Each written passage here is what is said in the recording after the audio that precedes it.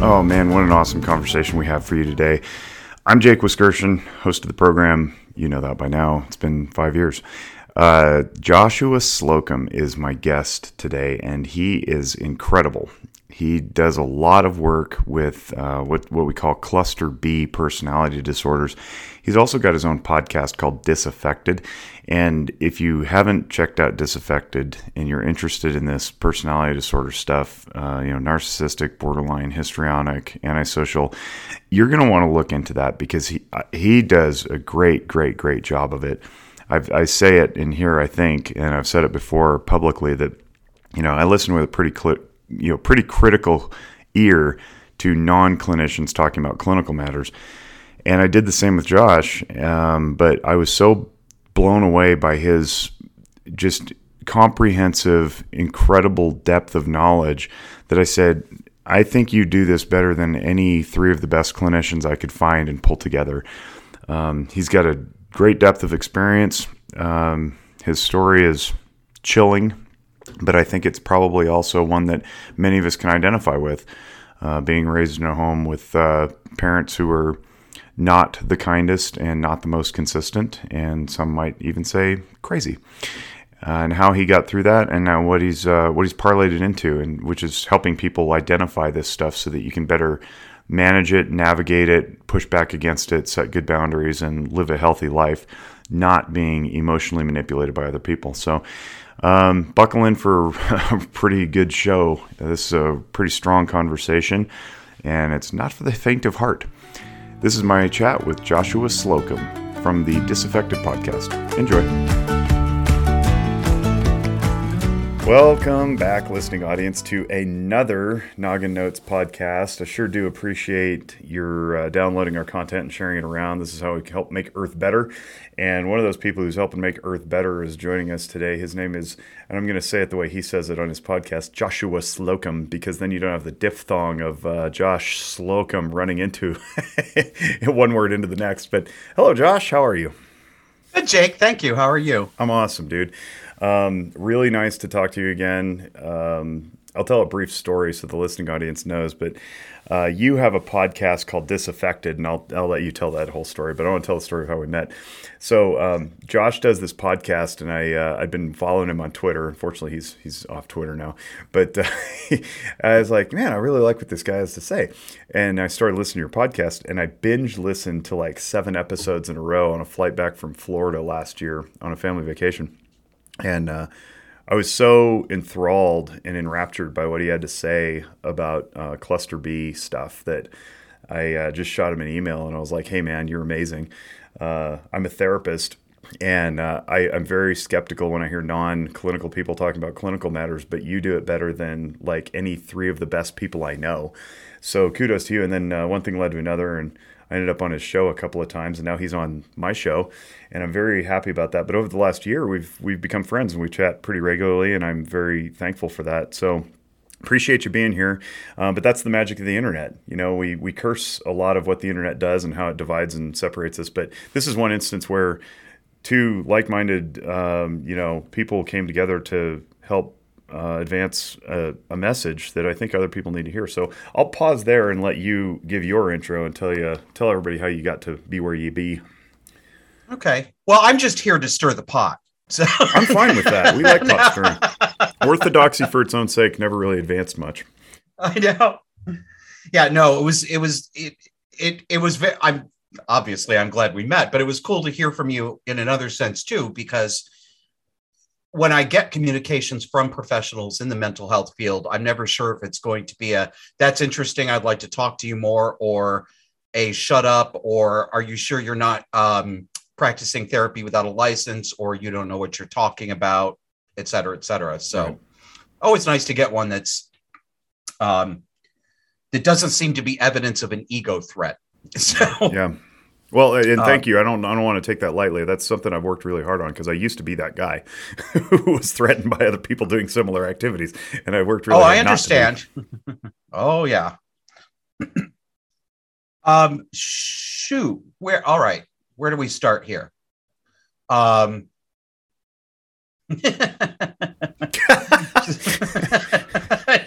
Not there. You saying to me before we started the recording, I want you to tell your story, and I thought to myself, which one? Yeah. Yeah, I mean, not to give everything away. Like, if people want to listen to Disaffected, go to the first episode, like episode number 1, and they'll get a good context of it. But nutshell version maybe here. Yeah, well, the show is. I introduce the show every week by saying this is the show where we talk about politics, culture, and relationships through a psychological lens. The show has a thesis. Well, I'll just leave it there. It has a thesis. And the thesis is that we collectively are living in an era in which narcissism and the behaviors and attitudes commonly found in people with cluster B personality disorders and in those around them who are affected by that and who are in an abusive system of some sort, much like what goes on in the domestic abusive family, that has jumped out of the family and into the public in a way that I don't think we've ever seen before. Agreed. I see as American citizens, and you could extrapolate this to much of the rest of the Western world, I see us as living in simply a scaled up version of the abusive home with the narcissist or borderline parent, the parentified children, the triangulated children who are used against each other to service the ego needs of the narcissistic parent. I think it's almost more, it's more than an analogy. I'm not really saying it's like that. I'm almost saying it is that. Yeah. And it scares me. Yeah. In particular, attention paid to two things that jumped out of in my ears.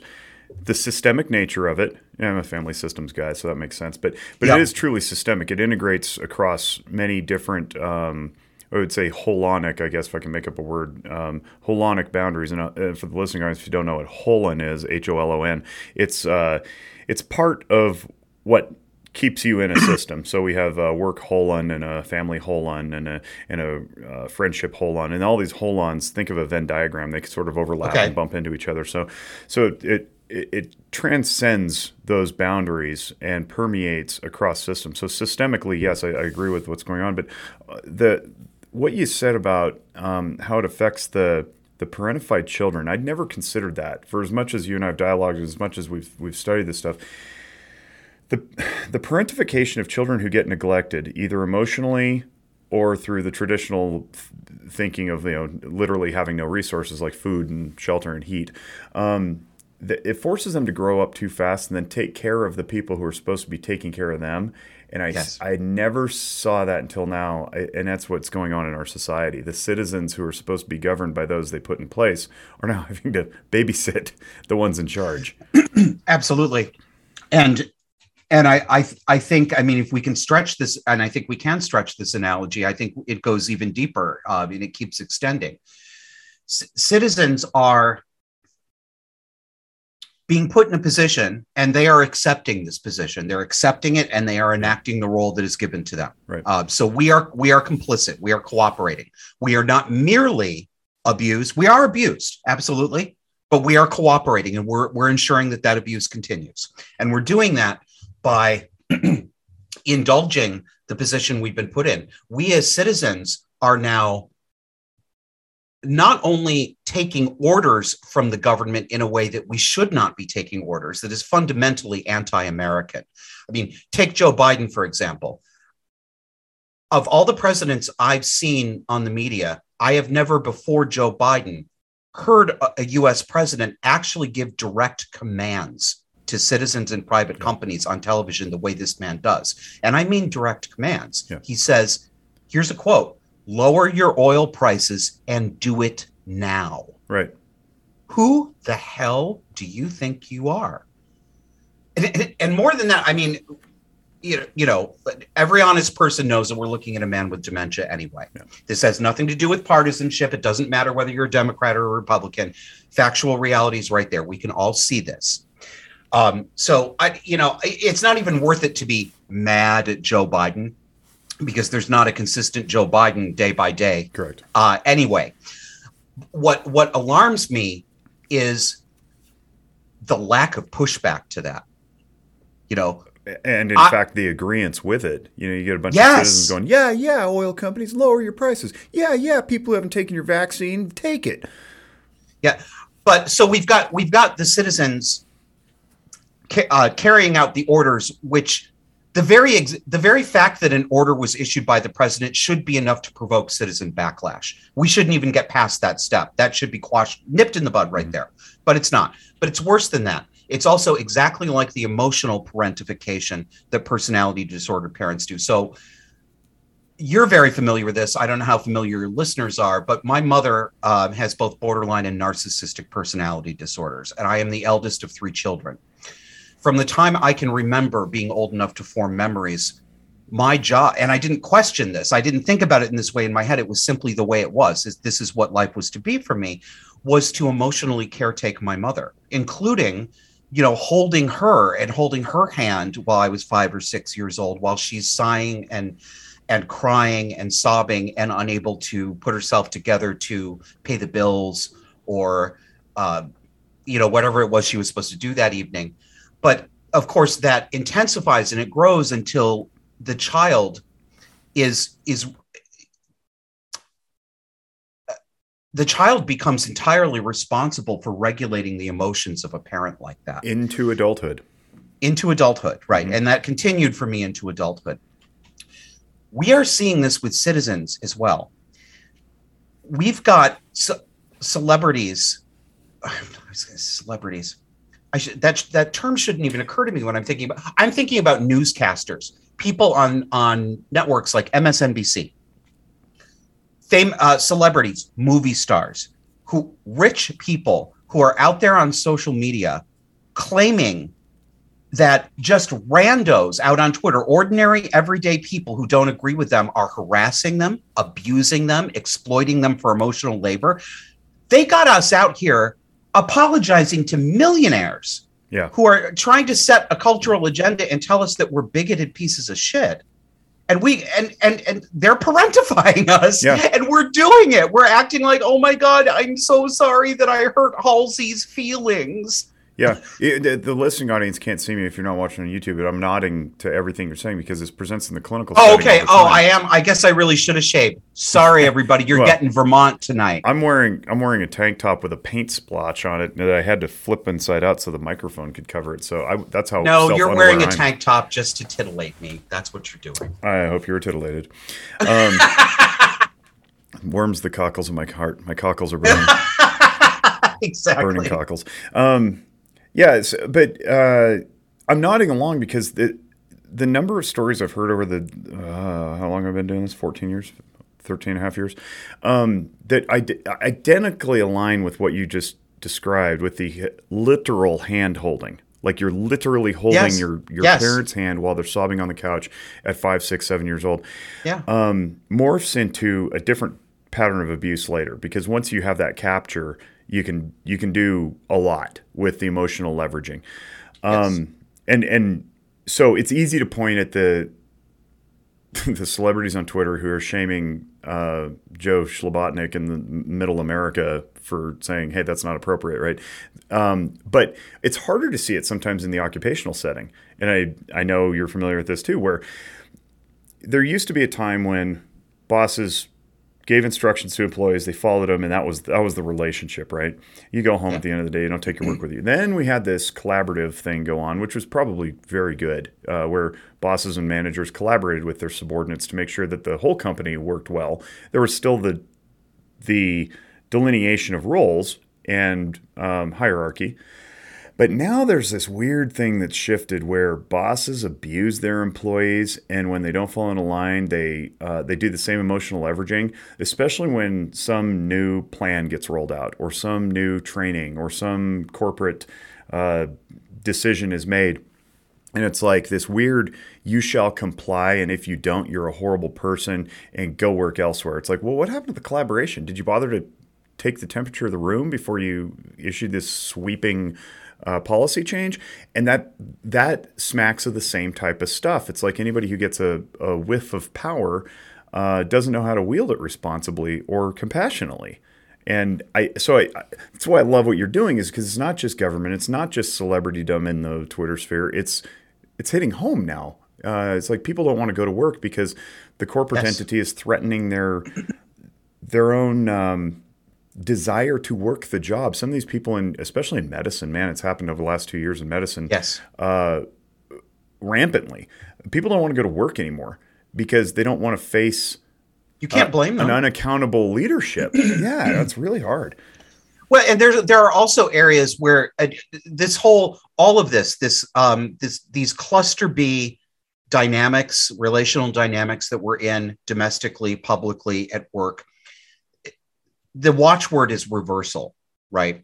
It's always about reversals, turning around, calling dark light, calling bittersweet, all this other stuff. Saying, yeah. So the inversion of normal. The inversion of normal. The parent becomes the child becomes the parent, Gotcha. The abuser becomes the victim.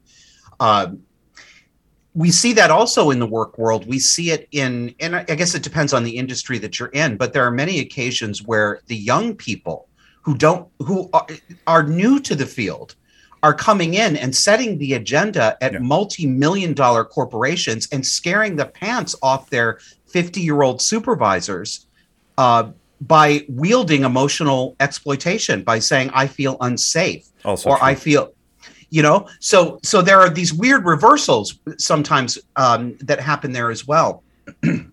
I don't want to go too far stray. I do want to sort of give you what you asked for at the beginning of this, how I came to talk about this stuff on the show. I guess the short way to describe, I don't know how well this is going to go over. Jake, you've heard me use this before. It's my go-to, but it's generational. So if people who are, 35 and under may or may not get it. But if you want to know the kind of house I lived in, my mother's character was a cross between a poor trailer park version of Joan Crawford in Mommy Dearest and the religious fanatic mother, Margaret White, in the horror movie Carrie, the abusive mother in the movie Carrie.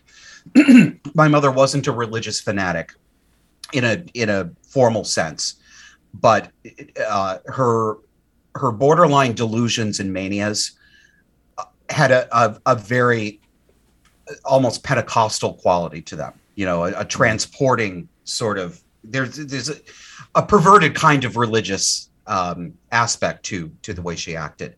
So we are three children in this house, two different fathers. I have a father I've never met, naturally. That's a tongue-in-cheek joke for the people who don't know. Yes, it's like, naturally. Of course, not like natural in the natural sense, but of course. Yes, because what you do when you're my mother, of course, is you get pregnant at 18 years old by a grad student bartender who has no intention of being a father, and then you try to trap him into marriage and wonder why he runs away.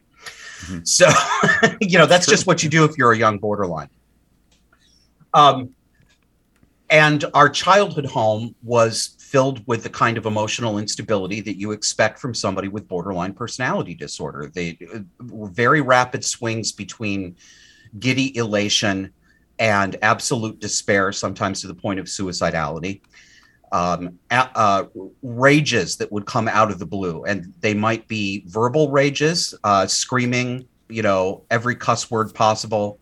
I remember one time when I was about 10 or 11 years old. This is going to sound like I'm making it up because it sounds so much like the commercial, but I am not making it up. This really happened.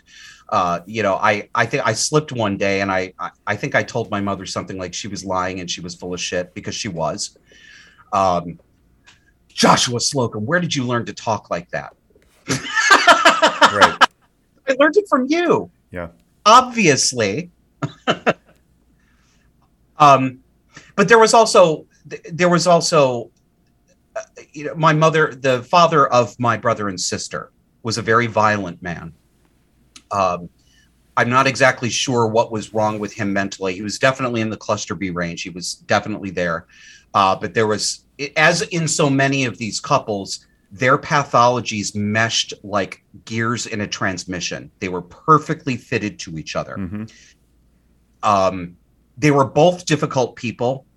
My stepfather was very violent, and in fact, the culmination of what got him kicked out of the house the last night, he literally did try to murder my mother. He strangled her in front of her children. But I have to tell you honestly that, and there's no excuse for this kind of violent or murderous behavior. But I got to tell you, my mother seemed to make a career out of trying to provoke it. Mm-hmm. And when I say that, I don't want listeners to hear, oh, here's another misogynist guy who thinks that women have it coming. Please don't hear that. That's not what I mean. It's definitely not what I mean. But I do mean that, and I've seen this in other relationships, particularly in relationships with one borderline and one narcissist.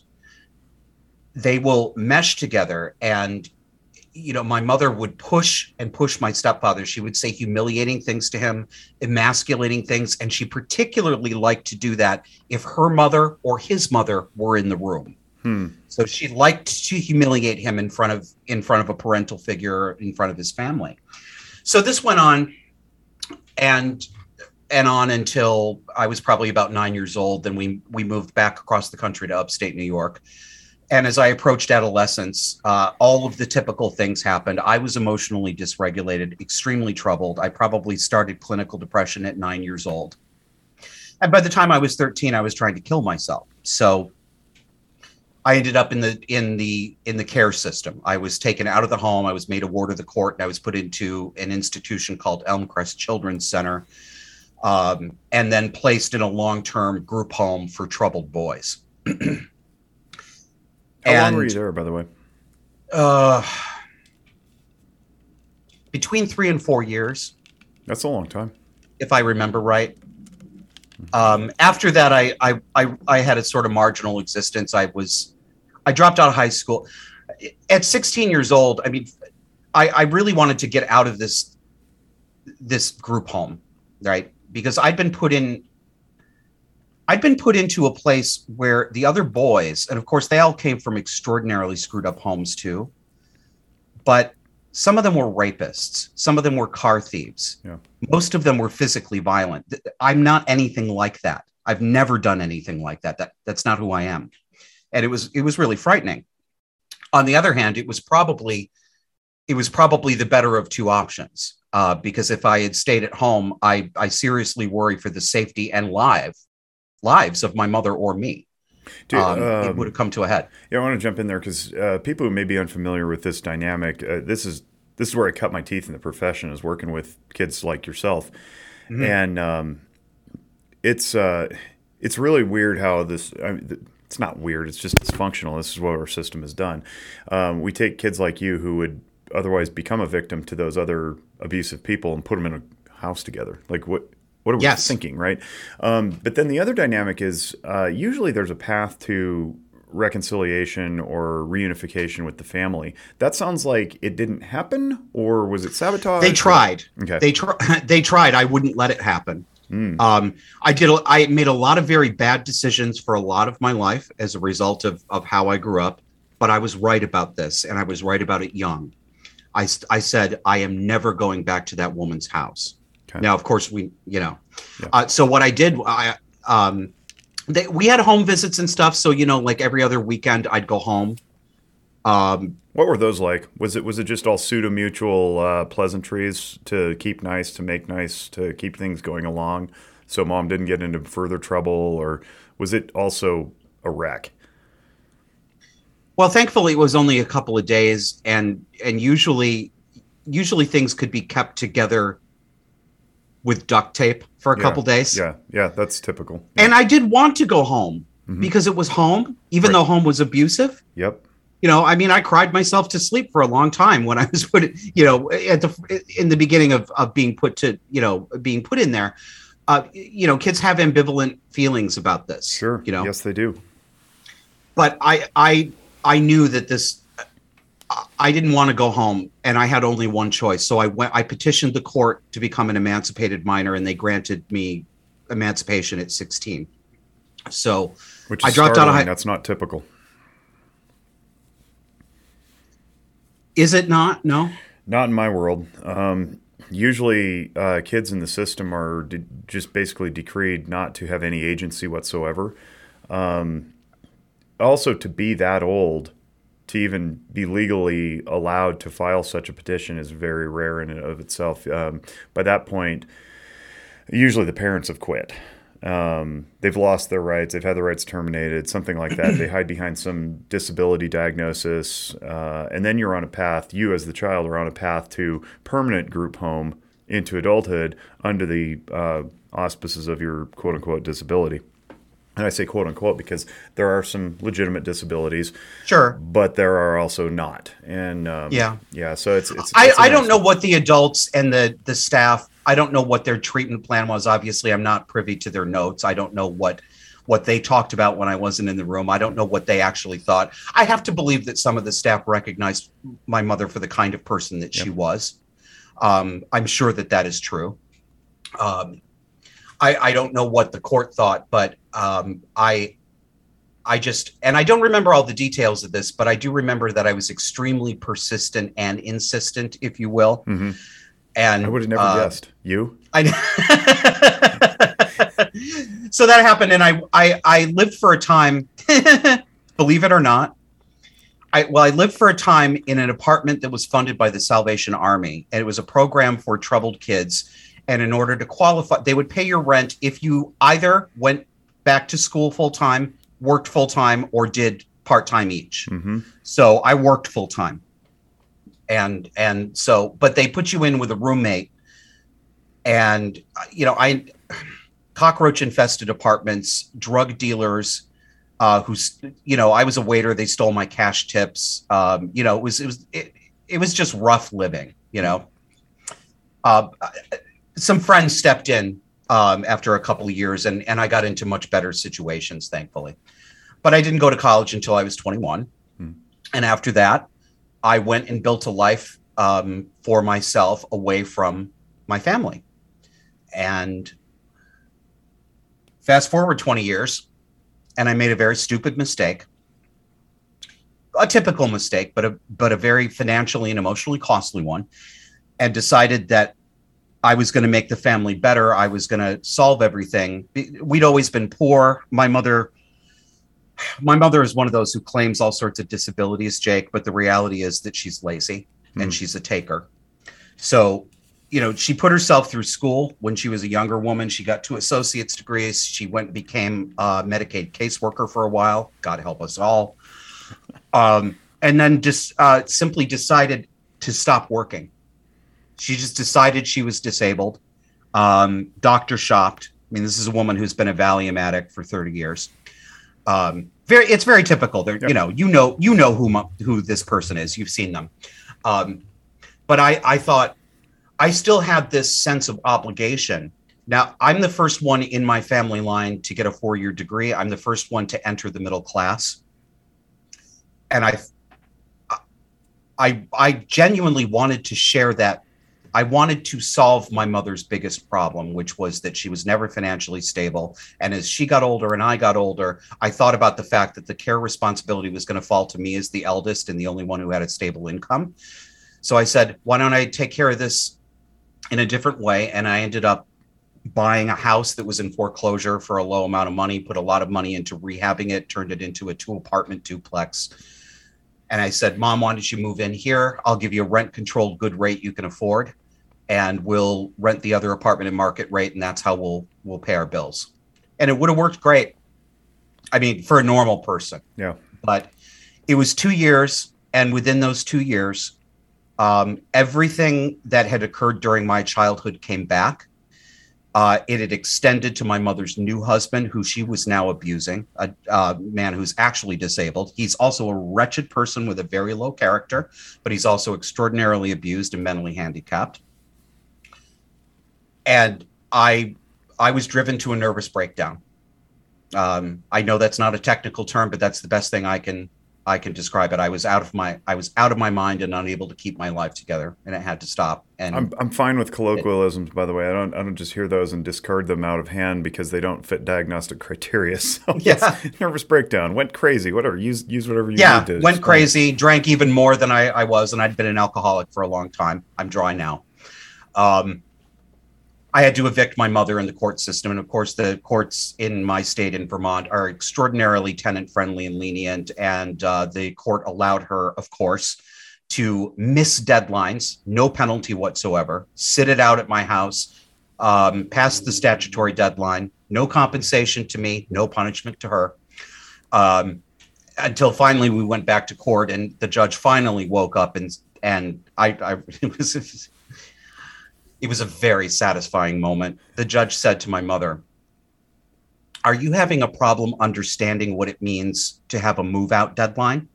Because if you continue to have a problem understanding that, the sheriff will explain it to you in person." God bless judges who actually shoot straight.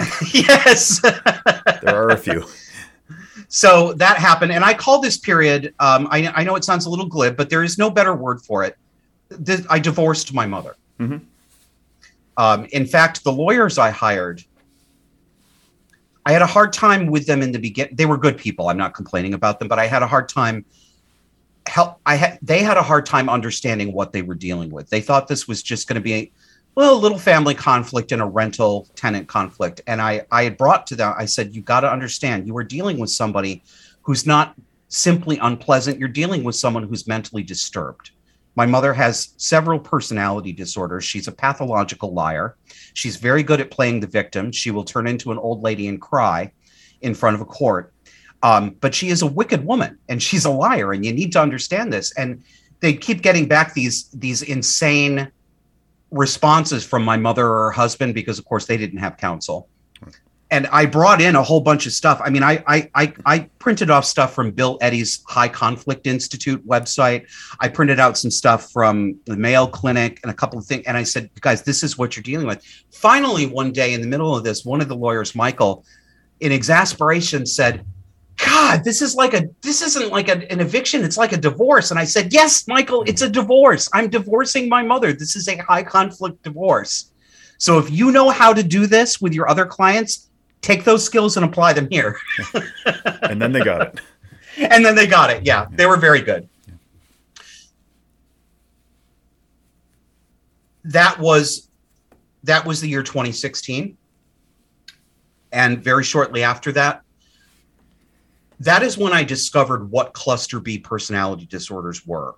How? How did you discover that? My sister. My mother.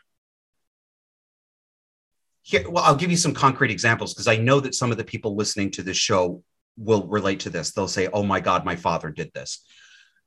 My mother would make up stories. She would either make up stories about things that I had done that never occurred, trespasses against her that I had never done, or she would flatly deny that things that actually happened in the recent past ever occurred at all. And I was fooled at first. I thought she was going into dementia. I thought this was a sign of senility. And I was upset, but it had not yet broken through. I had not yet realized that I had invited my abuser back into my life and I'd put myself right back where I started. Which, by the way, I want to jump in and interrupt because earlier you touched on a point about the role, not your words, my words, the role that the victim plays in exacerbating the cycle of violence, yes. Right? So this whole the victims are never to blame. It's like, well, yeah, blame doesn't really help, but we have to acknowledge that there's a role that gets played that continues to fuel the fire. If we don't acknowledge that, we're actually becoming part of the problem and we're exacerbating it. So, we're always part of the problem. There is no such thing as an abusive relationship where there is only one party with a problem. And like you said, that does not mean that the victim is to blame. There's a reason why we are able to identify one party as the victim. Correct. That means that this person is being unfairly mistreated. Mm-hmm. That's real. But it's not about blame. It's about responsibility. And the fact of the matter is there is only one person in the world responsible for you and only one person who can help you. And that is you. Only you can make that decision. Nobody else. And you have to. So I spent a lot of time, crying and pitying myself. But that didn't do any good. So about your sister. Yeah, well, I thought my mother was going into dementia, and I was calling my sister a lot, and I was really concerned. Now, my sister had been living in the same town with my mother for about 18 years prior to my mother moving to Vermont. So my sister had been there in her life and had seen all of this stuff and was coming to her own realizations. And she told me afterwards, Josh, you had to see it for yourself to see how bad she'd gotten. And she was right. I really did need to see it for myself. But we were like, okay, we're going to convince mom to go to the doctor. We're going to get her to take a cognitive test. We're going to get her screened for dementia, for Alzheimer's. This did not go over well with mother, as you can imagine. She was very offended. Even though at that point, anger hadn't even come out of me. I mean, it was really just concern. Is, Mom, I'm so worried about you. I'm scared for you.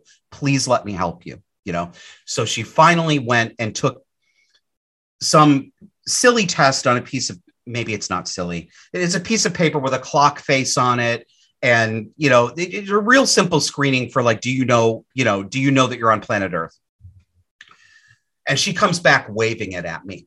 Passed it with flying colors. You know, okay, call my sister again because they're more lying and making up stories and stuff. And my sister said a magic word to me. She goes, Josh, our mother is not senile. I think she has a personality disorder, and I think you need to look that up. I believe our mother is a narcissist. I had never heard of personality disorders. I didn't have that concept.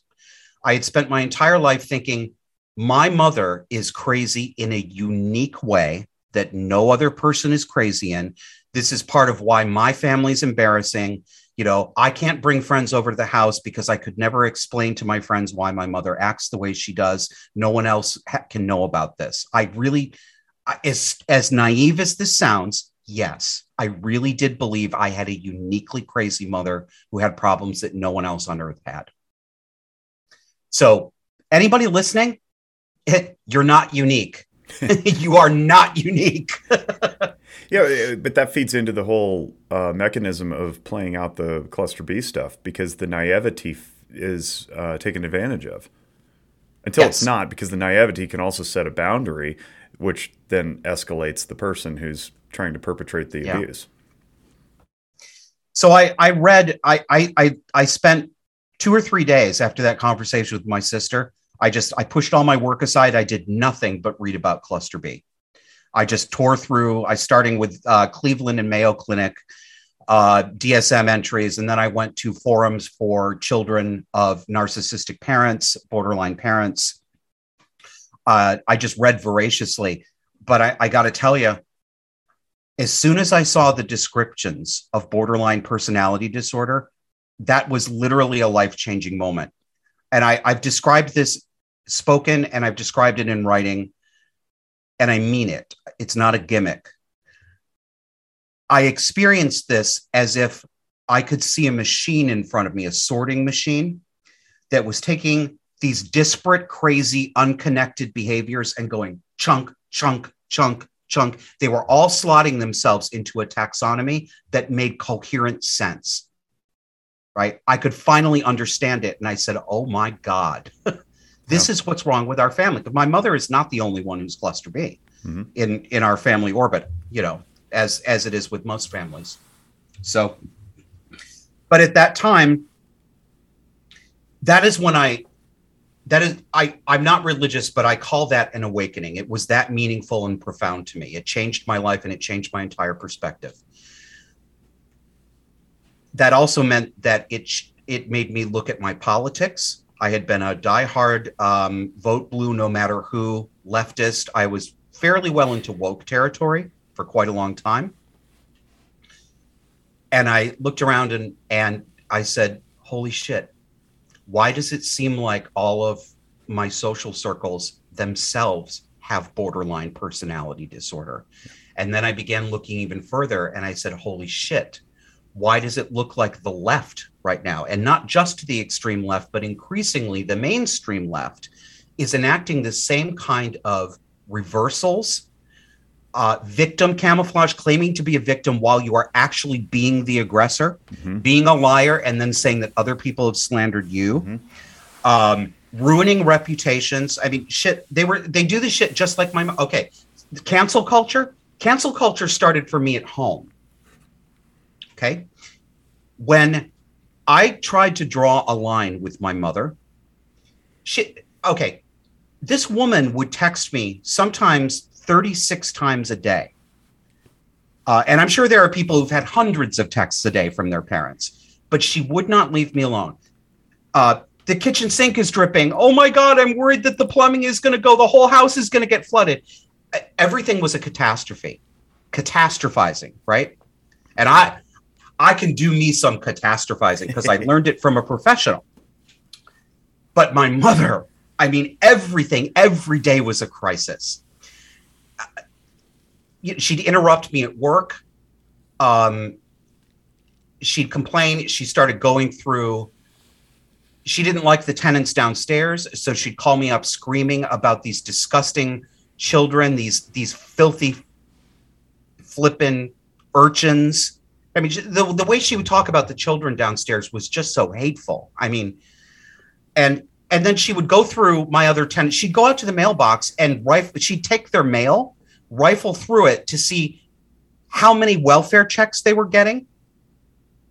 And sit there and then she'd go off and she'd write an email to me, or she'd send a text to me about these horrible, trashy people who were driving her crazy. They were ruining the property. And Josh, I'm only trying to protect your investment. I'm only trying to make sure that they don't ruin the lawn and the septic system and this. I mean, it was nuts. But when I finally tried to draw a boundary and I started saying no, I had never said no to my mother in my life. I mean, Jake, you know me, you know how disputatious I can be. I was not like that with my mother. I was a church mouse. I was terrified of her. So when I finally, as a grown man, started saying no, she went crazy. And she ended up threatening me. She and her husband were concocting a plan to file an elder abuse report with Adult Protective Services at the state because I wasn't giving them a safe place to live, a safe and healthy place to live. But as nuts as this sounds, the thing that really set her off, I refused to be her marijuana supply source and run. And I'm not. I smoke marijuana myself at night. I am not against people making that choice. That's for you. But my mother was hardcore. I mean, from the minute she got up in the morning, it was just ridiculous. And like anybody who's highly dependent on a drug, God forbid she run out, because I wasn't getting any sleep that night because my phone was never going to stop. Mm-hmm. So let me stop. I think I've told enough of this story, but that's what happened. So not only did I wake up to my family of origin and put my mother out of my life, but my politics changed substantially. And as a result of this, I lost nearly all of my friends. And I went through the very typical thing that liberals go through when they are no longer so liberal, when they become libertarians, or when they begin to talk actually with conservatives that they share some values with. I went through all that typical stuff. So basically, I lost my entire social circle and had to start over. And the show started because I met some other middle-aged gay men where I am. Vermont is an extremely woke state with a lot of woke politicking. We all got together. We were trying to do something about some of the harmful policies that were going on in our cities and our school districts to promote the trans ideology. And that's where the show came from. So thank you for sharing that. Sorry. Thanks for indulging us. No, it's good. I sit here and I think several things. And I'm mindful of what you've gone through in the last year or so, because you've incurred some of the things to which you alluded earlier about people accusing you of diagnosing without a license or treating without a license or whatever. Yeah. And I think that bears merit, because when we start to tread into this territory of identifying the perpetrators of abuse and labeling them accurately, there's this mythos, I guess, in my professional realm that says, don't you dare put a label on somebody who you haven't thoroughly interviewed in a good, deep, solid biopsychosocial format, lest you run afoul of the law or whatever. And, yes. And that doesn't help people in your situation, because what you ultimately found was that she qualifies for all these diagnostic, labels. Yeah. And that unlocked it, right? So once we I'm right too. You are. I'm right. My mother is cluster B. She does have borderline and narcissistic, and she does have secondary psychopathic traits. Any reasonable professional that I could put my mother in front of, I guarantee you would come to the same diagnosis. Yeah. It's not hard once you know what this is. No, but it's useful is the point. And if Yes.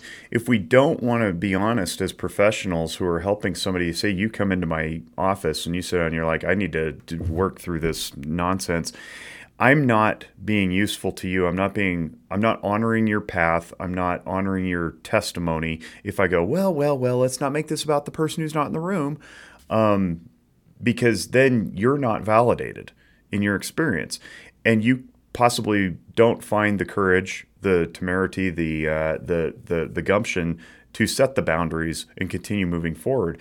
It speaks to an emotion that I talk about not probably often enough called contempt. It's one of our 10 basic emotions, and we think of contempt as this undesirable emotion that, we don't want to do us versus them because it's toxic to humanity. Well, the problem is contempt has a utility in separation from the foul. And I don't want to continue walking in a path that's going to keep bumping me up against people who are going to do me harm. So contempt is useful when you say, I don't want to be around you anymore because you're not good for me.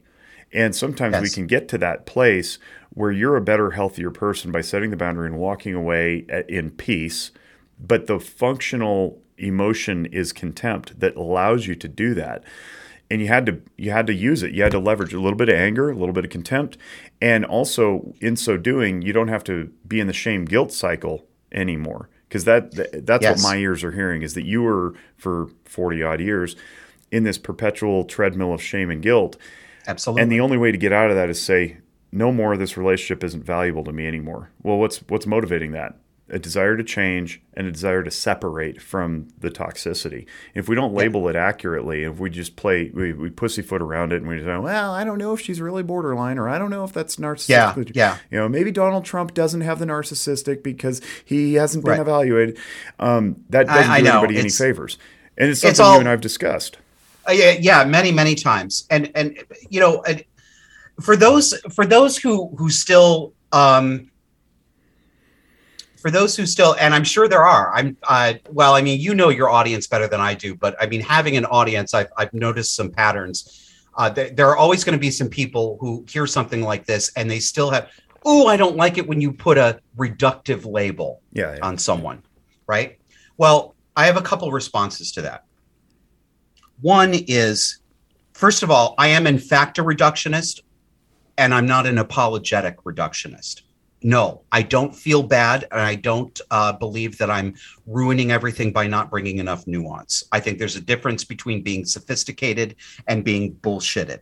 Mm-hmm. And I think that a lot of this is just being bullshitted and bullshitting ourselves. And for the purpose of self-protection, because we ourselves, and I'll go back to emotional functioning, we ourselves have not practiced pushing through the emotional wave, coming down the other side and saying, I had that emotional experience in life, went on. The world didn't spin off its axis. So instead of doing that, because it's scary to face that, we don't want to look ourselves in the mirror. We don't want to own things. We don't want to stand on principle. We'd rather just play nice, but at our own peril. We end up failing ourselves because we fail to reduce things to what they actually are. So there is a time and a place for that. There is. And what people, when it comes to,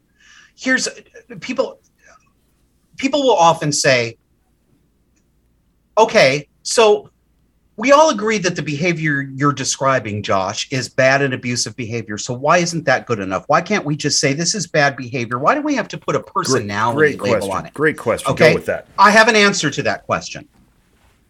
One is, and I suggest this, please consider this if you're one of these people who is inclined to respond that way. Stop for a moment. Take inventory of yourself. A lot of this is an emotional reaction to the idea of labeling. I'm not criticizing and I'm not talking down to anyone, but a lot of this is a reflexive feeling. It's not a thought. You're not thinking, you're emoting at someone and saying, don't label. Why are you doing that? Well, most of us have been soaking in a culture that tells us repeatedly from many different angles that we are enacting a harm against other people if we label them. And this makes emotional sense, especially to people who are more on the liberal side, who think of themselves as empathetic and sympathetic primarily.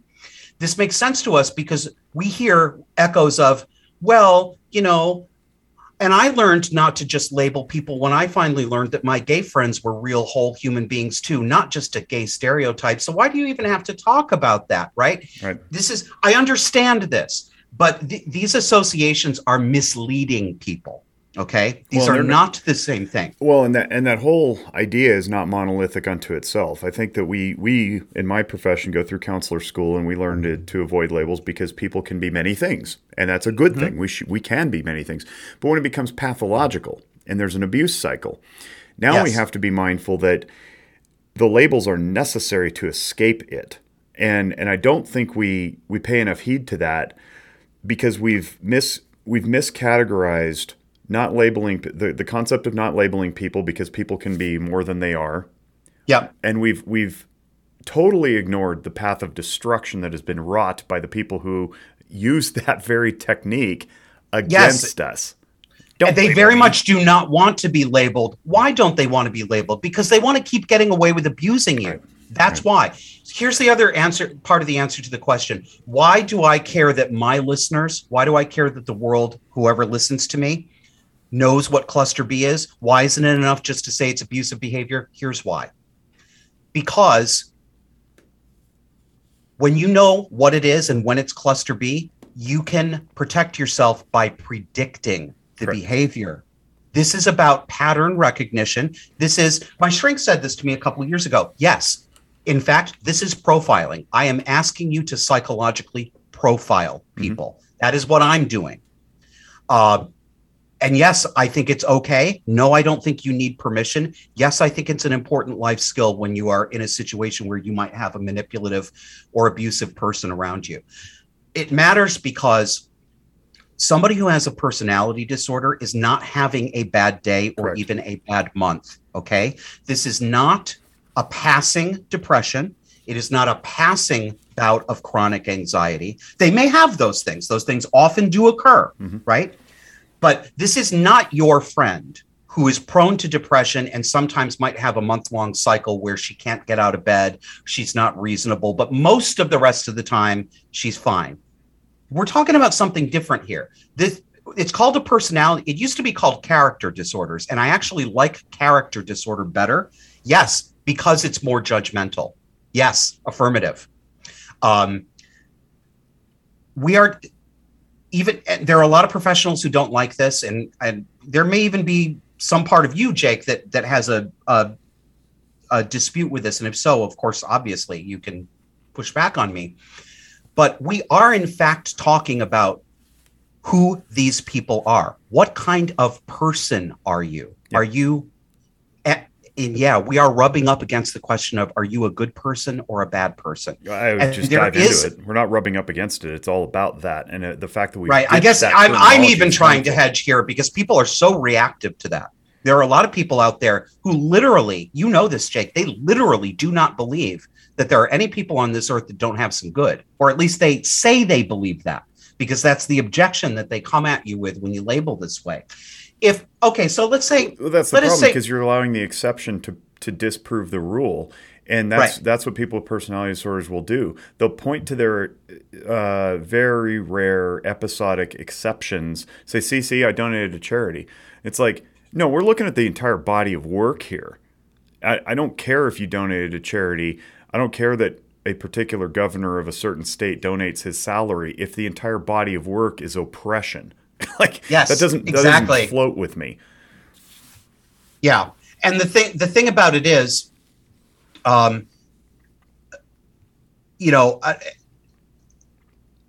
these personality disorders are not treatable the way other milder mental illnesses are treatable.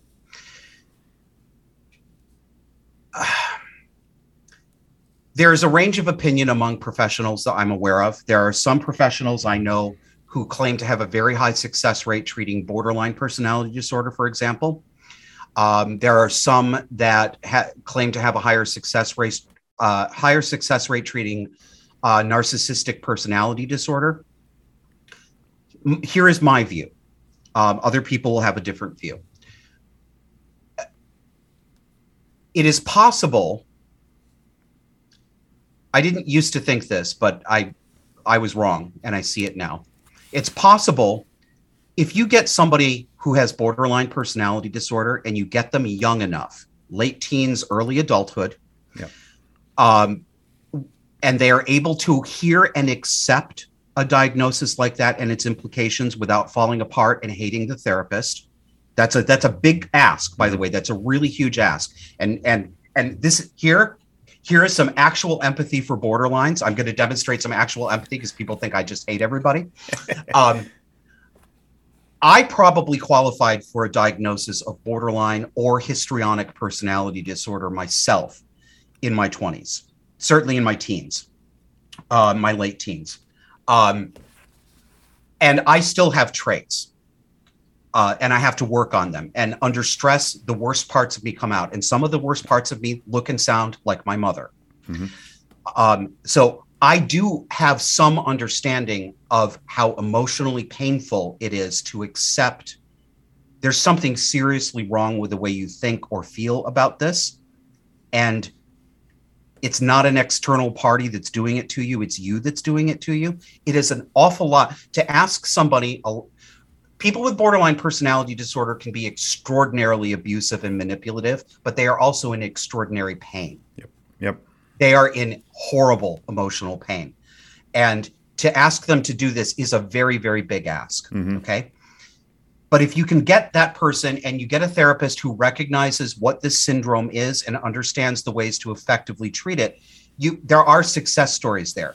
But cluster B writ large, including the borderlines, the confluence of circumstances that need to come together to successfully treat that do not come together very often.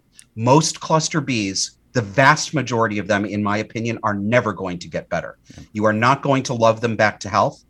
I've seen a couple instances. I've heard them reported. I don't know how accurate these self-reports actually are. I've heard of some examples of a fairly young couple where one of the spouses has borderline personality disorder. It's screwing the marriage up, and that person gets into counseling and they work through it together, and there is significant improvement. I'd love to believe that these things are true, and I'm going to assume that some of them are true, but they are the exception and not the rule. So why I do what I do on my show, and what I'm going to be doing is I just launched a coaching and consulting business. Where people who want to come to me for advice on dealing with a high conflict, possibly personality disordered person, we can walk through what your options are, what the likely consequences of each choice are. And you have to actually make the choice at the end. You can ask me what I think the most likely thing is, and I will absolutely tell you, and I will tell you straight. If I think that, first of all, if somebody comes to me and I believe they're actually in danger, I'm going to tell them right away. I think you are in physical danger right now and that you need to get out before we talk about anything else. But I'll also tell people, if they describe somebody to me and of course I'm at a distance and I'm only getting one side of the story, but if they describe somebody to me and I make a judgment to myself, I think they're being accurate. This does sound like they have a personality disordered father. And they say, do you think if I could just do this, that I'm not going to tell you, yes, I think your father's going to be a different person. I'm going to say your father's going to be the same person. You're going to have to decide whether that's enough for you, whether the boundary that you put there is strong enough so that you're not getting the emotional pinging all the time. And you are going to have to decide, and you may have to do this through trial and error. You will have to decide which is more painful to you, cutting dad out of your life permanently, or staying in chaotic relationship with dad, mm-hmm. or limited chaotic relationship. I don't know what will be more painful for you. I have some very strong suspicions, but only you can find that out. I love all that you just said, and I endorse it. Here's my my two asterisks that I'm going to put on there. Yes. Because before we get to the positive part, because I want to give people a sense of hope too, and you sort of touched on that there with your idea about how to deal with this. One asterisk is the reason that you hear the stories about the people who are successful, quote unquote, or they got into treatment. Most don't. And I don't mean most 50% plus one. I mean more like 90 some percent. And unfortunately, I think that overall pie is growing. If we look at the current DSM, I think the DSM-5 research on prevalence cites something from 2002, and that's not even relevant today by any measure, but particularly in the last 5 to 7 years. What are they claiming the prevalence is of borderline I was going now? to say it's like somewhere between 1.7 and 3.2% or something like that. Nonsense. No, I'd put it at closer to 10%. And I've Where talked would you about put this, it, and Jake? I think it's higher than that. I don't know where, but maybe 1 in 5. I mean, it's Okay. way high. And now, do you meet full-blown diagnostic criteria? Maybe not. Yeah. But because you only have to meet 5 of the 9. 5 of the criteria 9, right. for borderline, for example. But they're pretty hard to meet because there's language in there like extreme and pervasive and more often than not, and it's pretty hard to Yeah, meet well, and that matters. and it That does. is how you discriminate between, levels of pathology. Sure. Yeah, absolutely. But here's the thing. You don't need to meet 5 and 9 to cause destruction in your life or somebody else's. There's the problem. That's right. So there's one problem is A, they made it into treatment, B, they met the criteria, and being in treatment in and of itself means that they have some level of personal insight and recognition that they need to make a change. Okay. Yes. Oh, so we've already eliminated a whole bunch of the population who never even makes it in, like your mother. Yes. Okay, that doesn't mean she doesn't have it. And I Right. talk about this with the guns and mental health stuff, mass shooters and, Yep. people who perpetrate evil acts. It's Oh, boy. Well, there was no mental illness. And it's like, that just means they didn't make it into the system to be diagnosed. Jake, right? you and I have talked about this too. The state of your profession right now, the number of practitioners, and I'm not trying to be cute or insulting. No, keep going, But- because that's my second asterisk. Honestly, right now,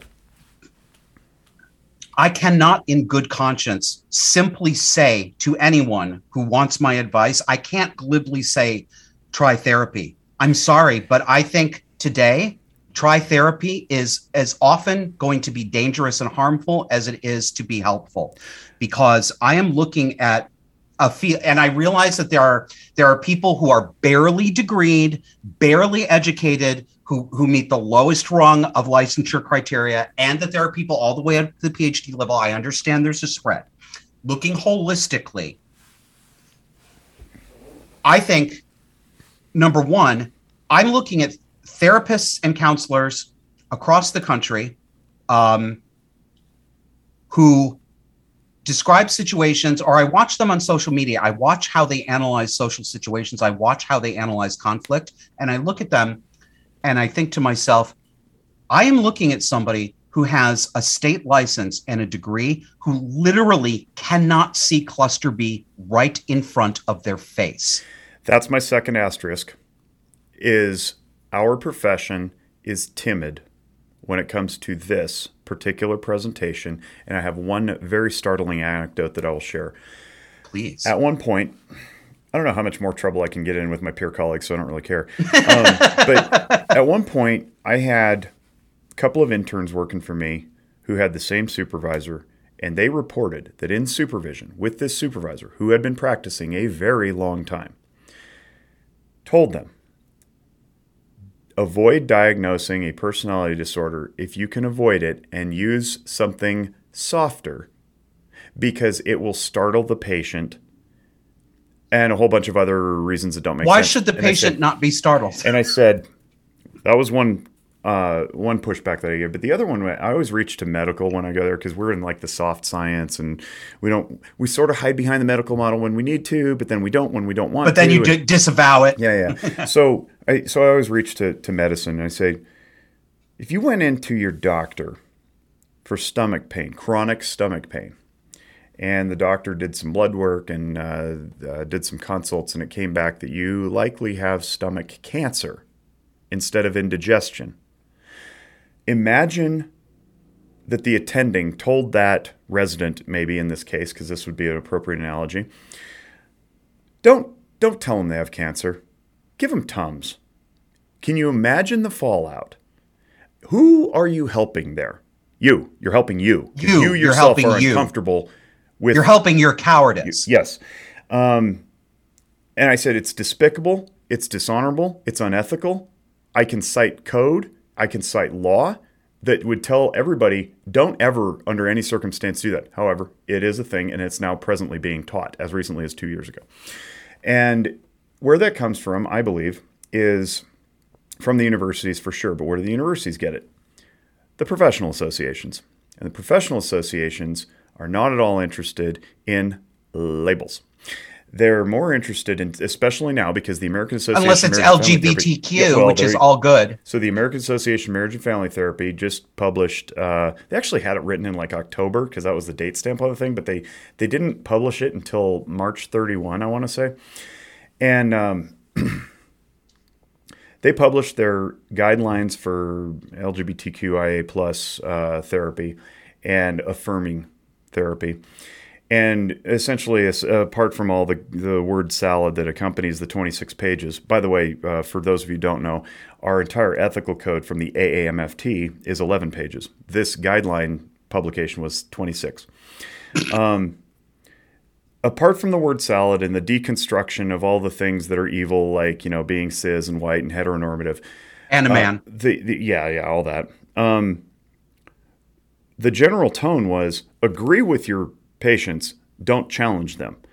And I thought, oh my God, this is bad, because what you're doing is you're taking away the training, education, and experience, and that's common language among law that gives us our license. Do you have the training, education, experience, right? That's the minimum criteria. That's all the licensing board requires is minimum criteria, to your earlier point. Can you imagine if we take this a little further? And I'm not talking slippery slope, I'm talking 1 or 2 steps, where affirming care, which means agreeance, not challenging, but agreeance, goes to fix my kid, he has ADHD. I don't think your kid has ADHD. I'm the professional in the room. I have the certificate on the wall and all the stupid letters after my name. What I think is you have an enmeshed relationship with your child and you can't set boundaries, and that's why he acts as crazy as he does. He bounces off the walls and can't pay attention in class. But boy, he loves his video games, right? Because it's an escape. I'm not allowed to say that, because I would be accused of being unaffirming. And if I'm being accused of unaffirming, that has ethical implications, which then point to my license. And I could have my license revoked for simply not following the protocols or the criteria as set forth by the professional association. So this trickles out. It makes us, honestly, it neuters us. It makes us neutralized in the very pure sense of the word. Yes, it does. Notice that this is another reversal. It is. This is another reversal where the sick person, the person in need of help, the person who is at least temporarily compromised, is put in the position of authority, and the actual professional who is there to help them is made subordinate. Yep. It's another reversal. Here's another step that's very, very recent development. Pharmacists now are allowed to prescribe and dispense Paxlovid for COVID symptoms. And Paxlovid hasn't been tested on anybody who's previously had COVID or has been vaccinated. They tested on the unvaccinated, and they didn't robustly test it. Pharmacists broadly are very competent people, and they're very, very knowledgeable about drug-drug interactions and so forth. But the area in which a pharmacist works, it matters significantly. If it's a hospital, that pharmacist usually has a lot of time and a lot of resources and a big giant database to compare medical history, contraindications, and prescribe appropriately, and the time to provide counseling on the drug before it gets prescribed. That doesn't happen at Walgreens. It doesn't happen at Walmart. And those people have the same power now to prescribe Paxlovid to anybody who walks in and says, I want Paxlovid because I had COVID and I want to ameliorate the symptoms. It's become the new Z-Pak. And that I just learned about that today. And today is July 7th. So we're seeing another reversal here, and this is affirming care. The spirit of it anyway, even if it's not written in guidelines, the spirit of affirming care is don't argue with people, just give them what they want. Give the customer what they want. The customer is always right. Yeah. Even if the customer has no knowledge whatsoever, it's like, well, I WebMD'd myself. It's like, yeah, I don't know if I should go with that. This is a really tough call for any thinking person who may have a need for either physical doctoring services or mental health doctoring services, this is a difficult one because you're going to have to rely on your own discernment and judgment, and you may or may not be competent to make that judgment. Yep. And this applies to me as well. There's no easy formula to give to people to tell them how to make this decision correctly, because I do know that if I have a somatic ailment, I had a heart attack at 36, right? And I was very grateful that there was a surgeon and a surgical team who knew 50 million more things about what was wrong with me than I did. I just simply said, save me, right? Mm-hmm. And they did. I want that competence, and there are instances in which I am going to place myself entirely in your hands. On the other hand, while I had wonderful acute care that saved my life, the follow-up treatment was based on absolute nonsense. When I got put into cardiac rehab, the good part about that was the motivation and the exercise and the structured times where we would all be in the gym together. I lost a lot of weight, put it all back on. That was good. But the diet they recommended to me, the cardiac rehab diet that I was supposed to be on for the rest of my life, was a worse version of the USDA food pyramid, with the heaviest amount of calories coming from carbohydrates, grains, sugar. Carbohydrates are sugar. And I'm a heart patient with borderline diabetes, right? I had to figure out on my own, both by reading alternative sources and weighing the accuracy and then doing it myself, that as a matter of fact, not just as a heart patient, but just as a person, I should be eating basically little or no carbohydrates and a lot more meat and fat. And when I did that, well, what happened? Well, obviously I've gone back to the carbs now and I have to go back, but everything improved. Everything. My blood sugar, all of my numbers, my mood, my alertness, the physical sensations in my body. So it's tough for a modern person. You want to balance, right? We want to balance, and this is where rapport comes in handy. If you have trust and you have rapport, you can push back on your medical professional and say, I don't know about this because of I did my own research, and you can have a dialogue. It doesn't have to be a one-way street, right? One or the other. And I think what I fear is that the pendulum has swung too far to the inverse now. And we've empowered non-prepared, non-educated, non-trained, non-experiential lay people to speak as though they have the same level of experience and expertise, and they're not allowed to be argued with. And that's the real danger. That is the danger. We've undercut the medical profession in doing this. And simultaneously, because of the pendulum swing, a different pendulum swinging differently, away from stay healthy, be healthy, to everyone has an illness because it's either trendy or it gets me special services or resources or whatever. We've over-pathologized normal life, and that's created a crippling demand upon the professions broadly, not to mention the workforce problems we're having now with people just quitting, healthcare specifically, mental health care. I think we're getting more. And what it has done to our psyches, just as people out there, right, is convinced us. It has made so many people into the worried well. Yep. Yeah.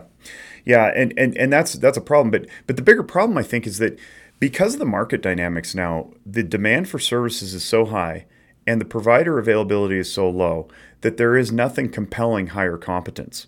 I can stay minimally competent and still get a great revenue stream, and I don't have to get better. I don't have to improve my own talents or skills or education set. I'm just going to keep grinding people through the calendar. They may or may not get well. They probably won't, more often than they will. And that's really bad because, again, go back to your earlier point, you're not confident in referring people to therapy because the therapy world is just not very good. And unfortunately, I'm having to have my own comeuppance with the gun community where I can't just say, hey, look, I wrote an article for Walk the Talk America back in 2019. I said, counselors cannot take your guns. And I was absolutely adamant about that because there's ethical prohibitions, there's legal prohibitions. The first line of defense is not call the deputies to steal your property. It's get you a higher level of care, work a little harder, give you some more homework, right? But recent events in New York and Illinois have shown that not only is there no ramification for bad care from licensing boards, as is the case with one gal, Sandy Richardson in New York State, whose clinician lied to put her into a non-gun database. The licensing board was not interested in taking up that complaint. It is documented. This is documented. The licensing board, Social Work Board of New York, didn't care to act. We also have Illinois, where a lady checked herself in a couple of years ago for postpartum depression, discharged within one visit, said, "You're fine, this will pass, you're not suicidal." But because of the admission itself, voluntary, I might add, she got her FOID card, which is the card you have to get in order to purchase a gun in Illinois. She got her FOID card taken, and now that's going to go somewhere, legal issues, something or other. But I can't comfortably say, hey, gun owners, you don't have to be afraid of me picking up the bat phone. Go get help. That's the most important thing. Keep yourself from destruction in your own life, because I don't know that my profession is trustworthy, and I don't know that the licensing boards who are tasked with holding us accountable are trustworthy. But what I can reasonably assume is that I, as a licensee, can have a complaint filed for one of the woke violations and be punished for it. So it's very political. It's very narcissistic. It's very inconsistent, and that's sad. It makes me sad. So as we shift into the final gear here to wind down the podcast, I want to leave on some upbeat, positive, encouraging things.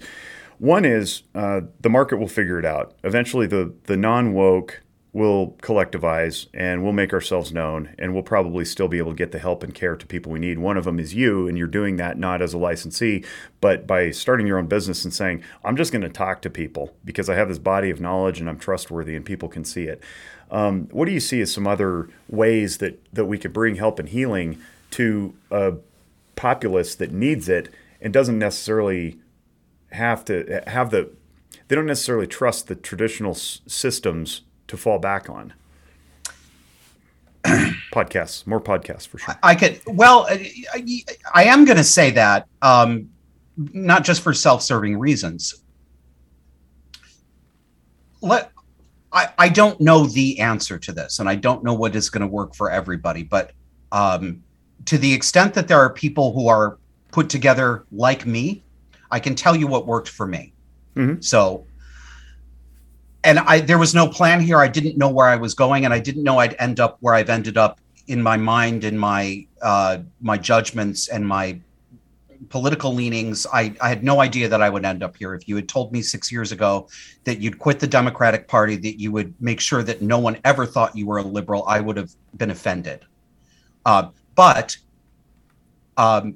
my own therapist, when he said this, he shocked me, but he was right. And that's one of the reasons he's a very good therapist, because he does tell me the truth.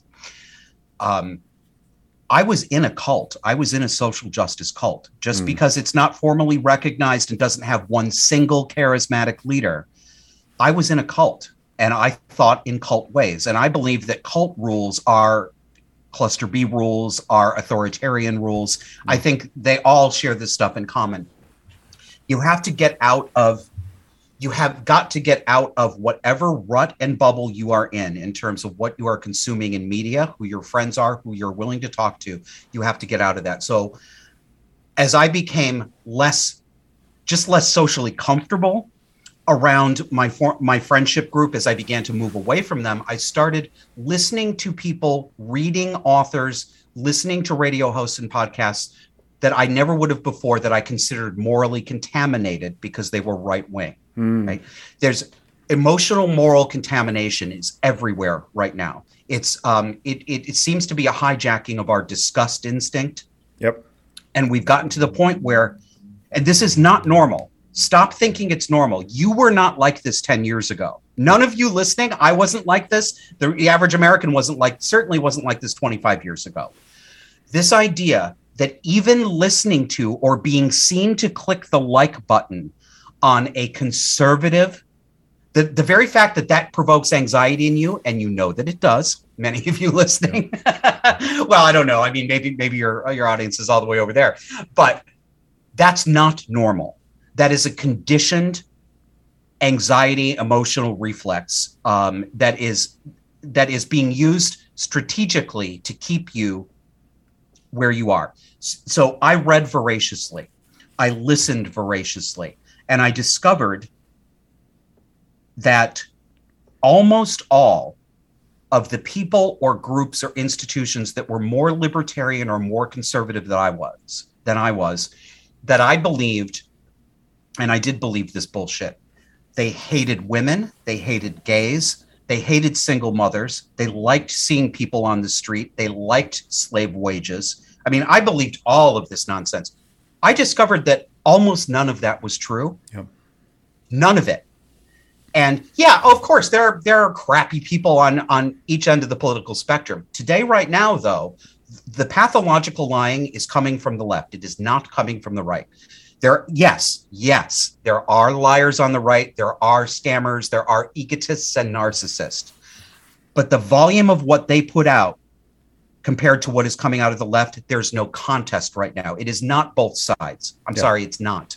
It's not both sides equally, right? And so no, right, it's not really both sides, but it's not even close. Yeah, it's easy to point to like QAnon and I've run and they're people and I've broken up with a few friends who were like uber conservative because I dared say things like let's take a look at our healthcare system. It probably needs revamping. It's like, what are you talking about? You're talking like a statist globalist. It's like, okay, I can't talk to you. But they're so much less frequent, and there's so many fewer of those. What's interesting while we're on this, though, is, and I think it's worth mentioning, is that the left does purposely highlight that to make it look like it's equal, and it's not. It's just not. Yes.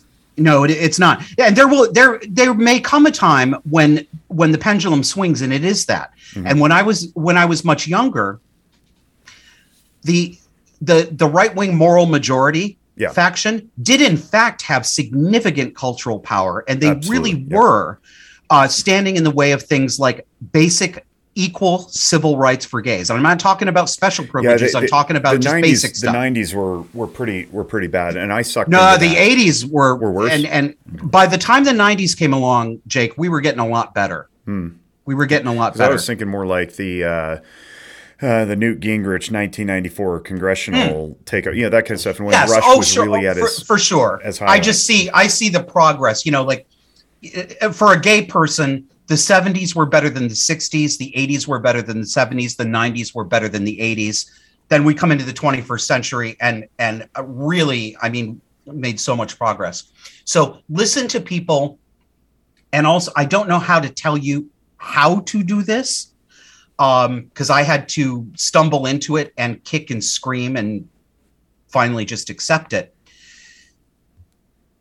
If you are coming out of if you are thinking about, if you're changing your mind politically, and or if you are trying to escape from any kind of relationship that is abusive, that may involve personality disorder dynamics, even if we're not talking full personality disorder, if you've got the thing that happened to me that I did not expect, and that was the whole thing was difficult, but one of the most difficult parts was once I saw my mother for who she really was, what kind of character she had. That was freeing and liberating. It was intensely painful, but it was a pain that needed to happen. But I wasn't expecting to see so many things wrong with me. And I did see so many things wrong with me. It became clear to me all the ways that I was mirroring her dance steps and providing an opportunity for her to do this. And then that quickly led to an examination of the conflicts I've had in other relationships. And I had to accept that my experience coming from my family, that I had inherited some of my mother's bad traits, and that I had ruined some relationships with that kind of behavior myself. And I was able to understand why it happened. I know what emotions were making my cortisol go through the roof. I knew what kinds of things would trigger me into being unreasonable. And I had to start babysitting myself. And Jake, you know me, you've seen me on social media. You know I'm not perfect about this either. I still have a lot of things that I work to control. But I had to say to myself, Josh, are you doing this thing right now? Are you making up an enemy out of whole cloth about somebody who's not trying to hurt you? That is still a problem for me. So I would say to people, as you come out of this, you're going to learn some things about yourself that are going to hurt. Try to accept them, and try in whatever way you can not to allow accepting that to convince you that means you're an irredeemable person. Mm-hmm. Finding a way to tolerate that you have character flaws without being wholly irredeemable. I mean, frankly, what I'm describing is something that people with borderline have to learn. Yeah. But it's also, those traits in me are difficult as well. I don't know how to tell you how to do it, but if you can keep those things in mind, you might get more out of your journey, if you will, than otherwise. I really want to echo that and validate it, because a couple months ago, you and I had a phone chat where you had shared with me, you're like, oh, I had all the borderline traits. I think I probably was an undiagnosed borderline for a long time. And it was like, there's this old phrase that says, once you become aware, you can no longer become unaware. And when you said that to me, I thought, oh my God, you're describing me. And instantly in that moment, and I want to share this with the audience, because I've never shared it before. I shared it with my wife recently. But I look back on the course of, I don't know, late 90s through adulthood into probably as recently as 2017. I was that. And when you said it was like, oh yeah, you're right. I did all those things. The excessive drinking, the gambling addiction, the unstable social relationships, the unstable romantic relationships, the job carousel. Who's at the core of that? Me. And it was my insecurities and there's reasons why this manifested in the way that it did and so forth. But the point was, I started to come out of it largely due to some heavy influences in my life professionally, because it helps working in this profession. People who are kind but firm. Christian Conti is one of them. Jesse Lott, my clinical director, is another one. And I just, once I realized it, when it crystallized for me just a couple months ago, I went, oh man, that's what happened. I have doubled down now on self-checking. And it is hard. It's really hard, because what you're describing there that is so challenging is the letting go of what you thought you knew, which you thought was your personality, which you thought was your character, your identity, and opening your hands and your heart and your soul and your mind to something else. And you don't know what that is, and that's terrifying, because it leaves you not holding anything. Yes. But what usually comes is something more intentional that you can grab onto. I intentionally want to be caring. I intentionally want to be giving. I intentionally want to be selective in my speech and not reactionary, right? And so I've gotten better at that. No.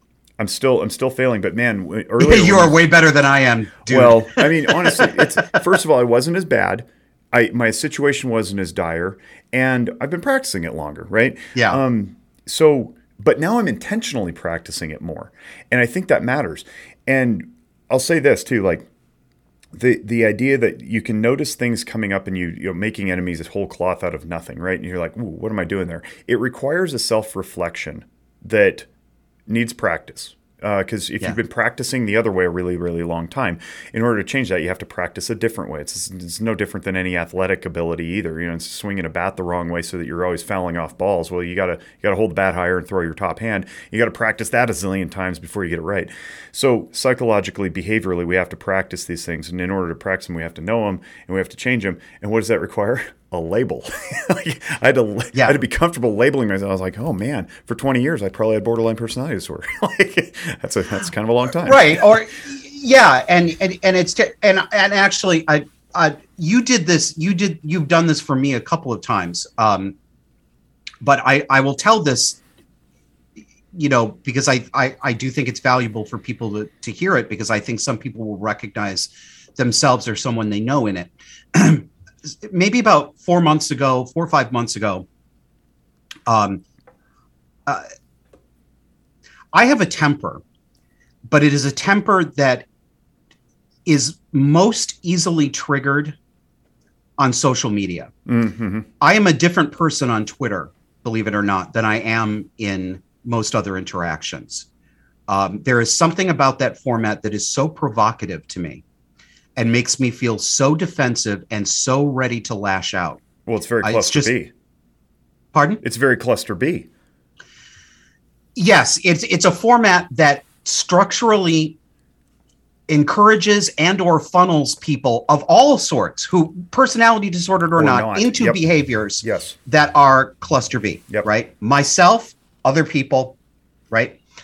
I was being particularly obnoxious one evening and really just showing my ass. And you texted me, and I don't remember the exact details of what you said, but you were kind but firm, and you said, "I understand how you're feeling, but you're not doing yourself any favors here, and I don't want to see you lose credibility or lose the ability to speak to people this way," which was a very kind and correct thing to do.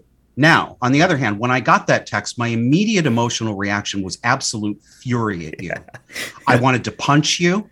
I wanted to yell names at you, and I wanted to say, "How dare you? I knew you hated me all along." Yeah. Well, it's difficult from 2,800 miles away or whatever you are. Yeah, thank God. But go gadget fist. But that's the initial emotional reaction. Mm-hmm. And it doesn't last long. That used to be, for me, that was the reaction and that was it. Now, I can't lie and say that I don't have that initial emotional reaction. I still do. I'm still very insecure. Yeah. But now it lasts for 5 minutes or a half an hour, and I can walk it off, and I can come back a few hours later when my heart is not going like this, right? And I can say, it's okay. It's okay. I agree. That's progress. Even I would love to get to the point where I do not have that initial emotional reaction. I don't know if I ever will, but I can tell you that if you do, you can make that progress, and having it for 5 minutes or a half an hour is way better than having it permanently. Yeah, and I don't know that we want to get rid of it completely, and here's why. I still have that response when I get passed over for things. I'm frustrated. The most recent was, and it's a controlled burn now. It wasn't before. But the city of Reno decided to take $1.3 million worth of CARES Act money and threw it at Talkspace, which was just disgusting. And I made my voice heard, and I took a personal offense at that. Now, years ago, I would have just ranted privately among people, and I would have never let it go. Now, what I did this time around was I noticed it because I'd practiced it before. I went, "Ooh, you're having that reaction again. You teach emotional functioning for a living. What are you going to do with this?" And I got two choices when I feel that level of anger. Act on it to try to make change, and then it's up to me how long I want to run it out, or regard it as invalid and move on. This was very, very valid because my personal offense was not misdirected. It was on behalf of the entire therapeutic community of the cities of Reno and Sparks, who could have done help here and kept the money in the community and way more nimbly and accurately served the population. So I decided to say something, and I did. And truth be told, I knew where it was going to go, which was nowhere. There was a lot of dog and pony show from the politicians. But the point was, I noticed it, and I still feel it. And I think the reason I don't ever want to discard that is because it compels me to keep moving forward, to chase down big goals. And I've learned also to not go conquer the world too. I don't need to slay dragons anymore. Shout out to my ops director, Marina, because she was one of the ones who pointed that out just very recently. I don't need to slay dragons anymore. And if I choose to slay a dragon, I want to make sure it's very precise and it's going to impact the people who are most intimately connected with me, and that would be my immediate community and the people with whom I'm already doing business. I don't need to go reaching for the stars anymore. If the stars come to me, great. But my energy is better expended here. So if I put in for a grant, or I ask for a contract, or I try to partner with somebody and we get passed over for some other agency or entity or whatever, I go, ooh. And then I go, well, it's not meant to be, and that's where my faith comes in, and certain things. But I think to your point though, and the invitation to the audience is, if you can be self-aware enough to know that emotion, know what it is, label it accurately, and then act precisely upon it, you're going to be way more effective than just writing off what otherwise could have been some corrective information or self-growth. So thanks for saying that. I do take that compliment. I didn't want to gloss over that. I appreciate you saying that. Covered a lot, didn't we? I think that's a good place to stop. Okay. Yeah. So thank you for having me, Jake. Yeah. Tell everybody where they can reach you. The podcast is called Disaffected. You can look up Disaffected Podcast on YouTube. You can also find it on any podcast platform, iTunes, Spotify, that kind of thing. We do have a website, but it's down right now, so it'll come back. If you are interested in consulting or coaching, my website is joshuaslocum.net. The only reason, you said it at the beginning of the show, the only reason I introduce myself in spoken form as Joshua Slocum is simply not to slur Josh Slocum. You can just go ahead and call me Josh. I don't walk around saying, "Hi, I'm Joshua." Although you can if you'd like. But that's pretentious, and I'm already bad enough. Yes, it is. So. Well, I sure appreciate you. I appreciate all the work that you're doing. That means Likewise. a lot to me, obviously, and I'm glad we connected and became friends. And one of these days we'll meet in person, and that'll be cool, and you'll get to meet the kids and the family, and that'll be neat. Sounds good. On behalf of the Noggin Notes family and the Zephyr Wellness family, thanks for listening. Pass this around. Give us a rating and review. Hopefully it's a good one. And we'll see you all next time. We wish you all great mental wellness. Bye-bye.